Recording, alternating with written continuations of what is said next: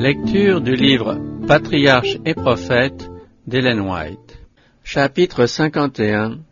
Le soin des pauvres. Pour encourager l'assiduité au service divin, comme pour secourir les pauvres, Dieu réclama des Israélites une seconde dîme de tout leur revenu. Voici ce qu'il avait dit de la première dîme. Quant aux enfants de Lévi, voici je leur donne en héritage toutes les dîmes d'Israël. À l'égard de la deuxième, il avait ordonné, « Tu mangeras en présence de l'Éternel ton Dieu, dans le lieu que l'Éternel aura choisi, pour que son nom y soit invoqué, la dîme de ton blé, de ton vin nouveau, de ton huile, des premiers-nés, de ton gros et de ton menu bétail, afin que tu apprennes à craindre toujours l'Éternel ton Dieu. » 2 années de suite, les Israélites devaient apporter au sanctuaire cette seconde dîme ou son équivalent en argent.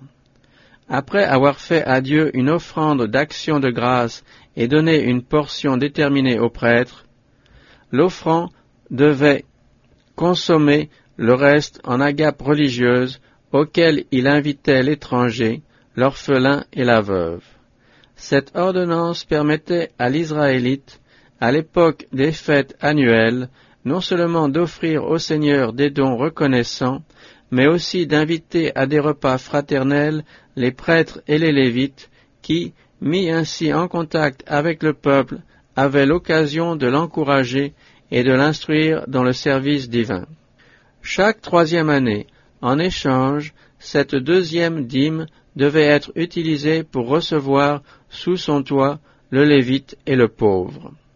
Tu la donneras, ordonnait la loi, aux Lévites et à l'étranger, à l'orphelin et à la veuve, afin qu'ils aient à manger dans tes villes et qu'ils soient rassasiés. Cette dîme constituait ainsi un fonds destiné à des buts charitables et hospitaliers. D'autres dispositions encore étaient prises pour les pauvres. Les droits de Dieu mis à part, ce qui frappe dans les lois données par Moïse, c'est l'esprit de libéralité, de compassion et d'hospitalité qui caractérise les recommandations relatives aux pauvres. Bien que Dieu eût promis à son peuple d'abondantes bénédictions, il n'avait jamais dit que la pauvreté y serait entièrement inconnue. Il y aurait toujours dans le pays des pauvres et des gens qui feraient appel à la sympathie et à la bienfaisance. Comme aujourd'hui, on était sujet au malheur, à la maladie et à des pertes matérielles. Mais, aussi longtemps qu'Israël fut fidèle aux divins préceptes, on n'y vit jamais de mendiant, ni personne souffrant de la faim. La loi de Dieu donnait aux pauvres le droit à une certaine portion des produits du sol. Il était permis à chacun d'apaiser sa faim dans le verger ou dans la vigne de son voisin.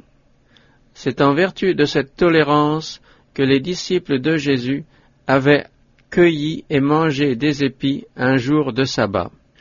Tout ce qui restait dans les champs de blé, dans les vergers et dans les vignes, après la récolte, appartenait aux pauvres. Quand tu feras la moisson dans ton champ, disait Moïse, si tu as oublié une poignée d'épis dans le champ, tu ne retourneras point pour la prendre. Quand tu auras secoué tes oliviers, tu ne reviendras pas pour passer en revue chaque branche. Quand tu vendangeras ta vigne, tu ne cueilleras pas les grappes qui y sont restées. Elles seront pour l'étranger, pour l'orphelin et pour la veuve. Tu te souviendras que tu as été esclave dans le pays d'Égypte. Il était tout particulièrement pourvu aux soins des pauvres durant la 7e année. L'année sabbatique, comme on l'appelait, commençait à la fin de la moisson.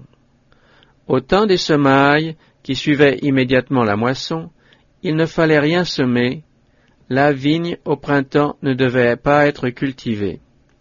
Cette année-là, on ne comptait ni sur une moisson, ni sur une vendange. On pouvait manger ce que le sol produisait spontanément, mais il était interdit de rien emmagasiner. Les fruits de la terre étaient mis à la libre disposition des étrangers, des orphelins et des veuves, comme aussi des animaux des champs. On se demandera comment le peuple pouvait vivre durant la 7e année, puisque la terre ne produisait que juste de quoi subvenir aux besoins de ses habitants. Dieu y avait pourvu par cette promesse. Je vous enverrai ma bénédiction la 6e année, et elle donnera une récolte pour 3 ans. Vous sèmerez la 8e année, et vous mangerez de l'ancienne récolte. Jusqu'à la 9e année, jusqu'à ce que sa récolte soit venue, vous mangerez de l'ancienne. L'observation de l'année sabbatique devait être un bienfait pour le sol et pour l'habitant. Cette année de jachère préparait la terre à produire davantage. De son côté, le peuple, déchargé des gros travaux de la campagne, pouvait vaquer à diverses besognes, tout en jouissant de plus grands loisirs pour récupérer ses forces physiques en vue du labeur des années suivantes. En outre, cette année-là donnait à l'Israélite plus de temps à consacrer à la méditation, à la prière, à l'étude des enseignements et ordonnances du Seigneur, comme à l'éducation de sa famille. Pour les esclaves hébreux, l'année sabbatique était celle de l'émancipation. Mais on ne devait pas les renvoyer à vide. L'ordre de Dieu disait « Quand tu le renverras libre de chez toi, tu ne le renverras pas les mains vides. Tu ne manqueras pas de lui donner quelque chose de ton troupeau, de ton aire et de ton pressoir. Tu lui donneras une part des biens dont l'Éternel t'aura béni. » Le salaire de l'ouvrier devait lui être remis sans retard. Tu ne feras point tort aux mercenaires pauvres et indigents, qu'il soit l'un de tes frères ou l'un des étrangers qui demeurent dans ton pays. Tu lui remettras ce que tu lui dois, le jour même, avant le coucher du soleil, car cet homme est pauvre, et il attend avec impatience son salaire. Il y avait aussi des directives spéciales relatives aux serviteurs fugitifs. Tu ne livreras pas à son maître un esclave qui se sera réfugié auprès de toi après s'être enfui de chez son maître. Il demeurera avec toi au milieu de ton pays, dans le lieu qu'il choisira, dans celle de tes villes où il se trouvera bien. Tu ne le molesteras point. Au débiteur, la 7e année apportait l'affranchissement de ses dettes. Les Hébreux devaient en tout temps donner assistance à leurs frères nécessiteux et leur prêter de l'argent sans intérêt. Prêter à intérêt à un malheureux était expressément défendu. Si ton frère qui est près de toi devient pauvre et que sa main s'affaiblisse, tu le soutiendras, quand même il serait un étranger ou un hôte, afin qu'il vive auprès de toi. Tu ne tireras de lui ni intérêt ni profit, mais tu craindras ton Dieu, et ton frère vivra auprès de toi. Tu ne lui prêteras point ton argent à intérêt, et tu ne lui donneras point de tes vivres pour en tirer un profit. Si la dette restait impayée jusqu'à l'année du relâche, elle était alors annulée. L'approche de cette année pouvait avoir pour effet de ralentir la générosité envers les indigents. Mais les Israélites étaient tout particulièrement mis en garde contre cette tentation. À témoin les avertissements suivants. S'il y a chez toi l'un de tes frères qui soit pauvre, tu n'endurciras point ton cœur et tu ne fermeras pas ta main à ton frère pauvre. Prends garde à toi, de peur qu'il n'y ait une pensée mauvaise dans ton cœur et que tu ne dises « La 7e année, l'année de rémission approche ». Prends garde de considérer sans pitié ton frère pauvre et ne refuse pas de le secourir. Car il crierait contre toi vers l'Éternel, et tu te rendrais coupable d'un péché.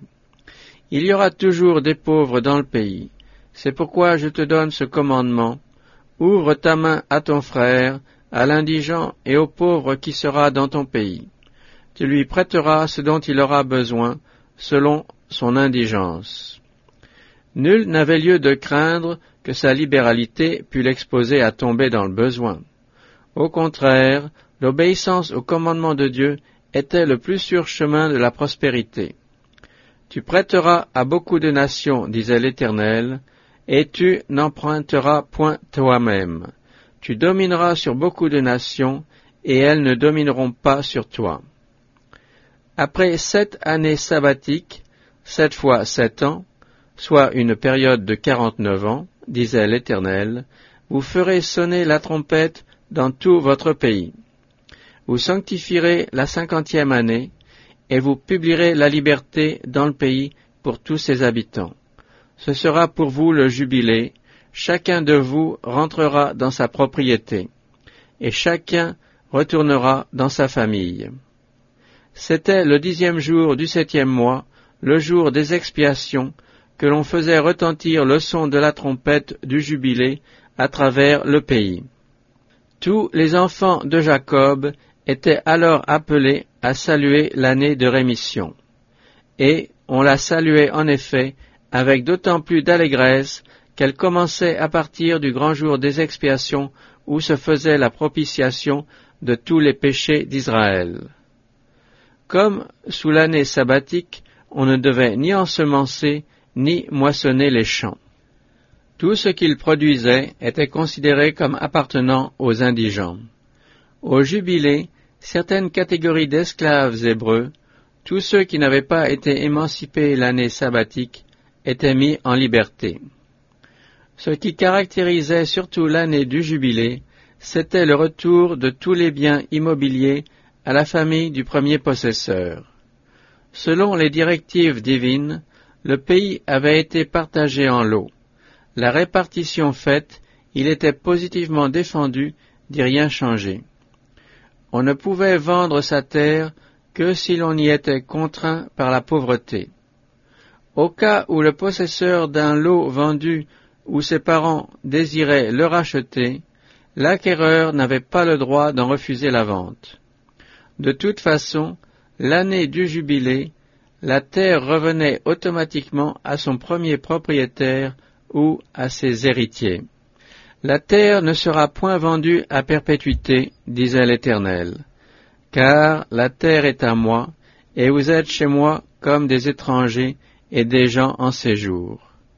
Il s'agissait de faire comprendre à Israël, d'une part, que le pays qui lui était confié pendant un certain temps était la propriété légitime de Dieu, et, d'autre part, que ses occupants étaient tenus d'avoir des égards tout particuliers pour les indigents, ces derniers ayant, autant que les plus fortunés, le droit d'y occuper leur place. Tels étaient les règlements établis par un Créateur miséricordieux pour diminuer la souffrance, projeter quelques rayons de soleil dans la vie des déshérités et des malheureux, comme aussi de faire briller dans les cœurs l'étoile de l'espérance. Le Seigneur désirait aussi élever une barrière contre l'amour insatiable des richesses et combattre le fléau qui résulte de l'accroissement continuel de la fortune dans certaines classes de la société, à savoir l'aggravation de la misère chez les autres. En effet, sans frein, la puissance des riches aboutit au monopole, et les pauvres, tout aussi estimables aux yeux du Seigneur, sont considérés et traités par leurs frères plus favorisés comme une race inférieure. Cette oppression suscite des sentiments de colère et de haine chez les indigents, en proie au découragement et au désespoir, et se traduisent par des conflits meurtriers, désorganisateurs et destructeurs de l'ordre civil. Or, les lois établies par Dieu en Israël avaient pour but de préserver l'égalité sociale. L'année sabbatique et le jubilé, celui de rétablir et de reconstituer ce qui, dans l'intervalle, s'était désaxé dans l'économie sociale et politique de la nation. Il s'agissait là du bien des riches tout autant que de celui des pauvres. Il fallait réprimer la cupidité et l'ambition en cultivant de nobles sentiments de bienfaisance. L'encouragement à la bienfaisance et à la confiance entre toutes les classes de la société ne pouvait que consolider l'ordre social et assurer la stabilité de l'État. Membres d'une même humanité, mailles d'un vaste filet, nous sommes tous liés les uns aux autres. Ce qui contribue au bonheur et au relèvement du prochain a sur nous une répercussion bienfaisante. La loi de l'interdépendance embrasse toutes les classes de la société. Les pauvres ne dépendent pas plus des riches que ceux-ci ne dépendent des pauvres. Si ces derniers réclament une part des bienfaits du ciel à leurs voisins plus favorisés, ceux-ci ont besoin du labeur fidèle, du service intelligent et des bras vigoureux qui constituent le capital du pauvre. À condition d'obéir à ces préceptes, Dieu avait promis à Israël les bénédictions suivantes. « Je vous enverrai les pluies en leur saison. La terre donnera ses produits, et les arbres des champs porteront leurs fruits. Le battage des blés se prolongera chez vous jusqu'à la vendange, et la vendange jusqu'au semail. Vous mangerez votre pain à satiété, et vous habiterez en sécurité dans votre pays. Je ferai régner la paix dans le pays, et votre repos ne sera point troublé. Je ferai disparaître du pays les animaux malfaisants, et l'épée ne passera point par votre territoire. Je marcherai au milieu de vous, je serai votre Dieu, et vous serez mon peuple. Mais si vous ne m'écoutez pas, et si vous ne mettez pas en pratique tous ces commandements, et que vous rompiez mon alliance, vous sèmerez en vain votre semence. Vos ennemis la mangeront. Je tournerai ma face contre vous, vous serez vaincus par vos ennemis. Ceux qui vous haïssent domineront sur vous, et vous fuirez sans que personne vous poursuive. Bien des gens préconisent avec enthousiasme l'idée d'une répartition égale des biens temporels. Ce système n'entre pas dans les vues du Créateur. Dieu se sert de la diversité des conditions sociales pour former les caractères. Il entend que ceux qui possèdent des biens terrestres se considèrent comme les économes des richesses qu'il leur a confiées pour soulager les malheureux et les nécessiteux. Le Rédempteur sympathise avec les plus pauvres et les plus humbles de ses enfants. Ce sont ses représentants sur la terre, pour éveiller dans nos cœurs l'amour qu'il ressent pour les infortunés et les opprimés. La pitié et la bienfaisance qui leur sont témoignées sont considérées par le Sauveur comme s'il en était lui-même l'objet. En revanche, il est personnellement blessé par tout acte de cruauté ou de négligence à leur égard. Quelle serait différente la condition actuelle du monde, au point de vue moral, spirituel et temporel, si cette loi de Dieu concernant les pauvres était mise en pratique? Au lieu de l'égoïsme et de la suffisance, on verrait un tel déploiement de sollicitude et de bienveillance à l'égard du prochain que le paupérisme, si fréquent en bien des pays, n'existerait plus. Les principes établis par le Créateur supprimeraient les maux inouïs qui ont de tout temps résulté de l'oppression des pauvres par les riches, comme de l'envie excitée par les riches chez les pauvres. Tout en prévenant l'accumulation de richesses excessives et le déploiement d'un luxe effréné, ces mêmes principes rendraient impossible l'ignorance et la dégradation des multitudes dont le servage, mal rémunéré, sert à édifier des fortunes colossales. En un mot, ils apporteraient une solution paisible aux problèmes qui menacent actuellement de plonger le monde dans l'anarchie et dans le sang.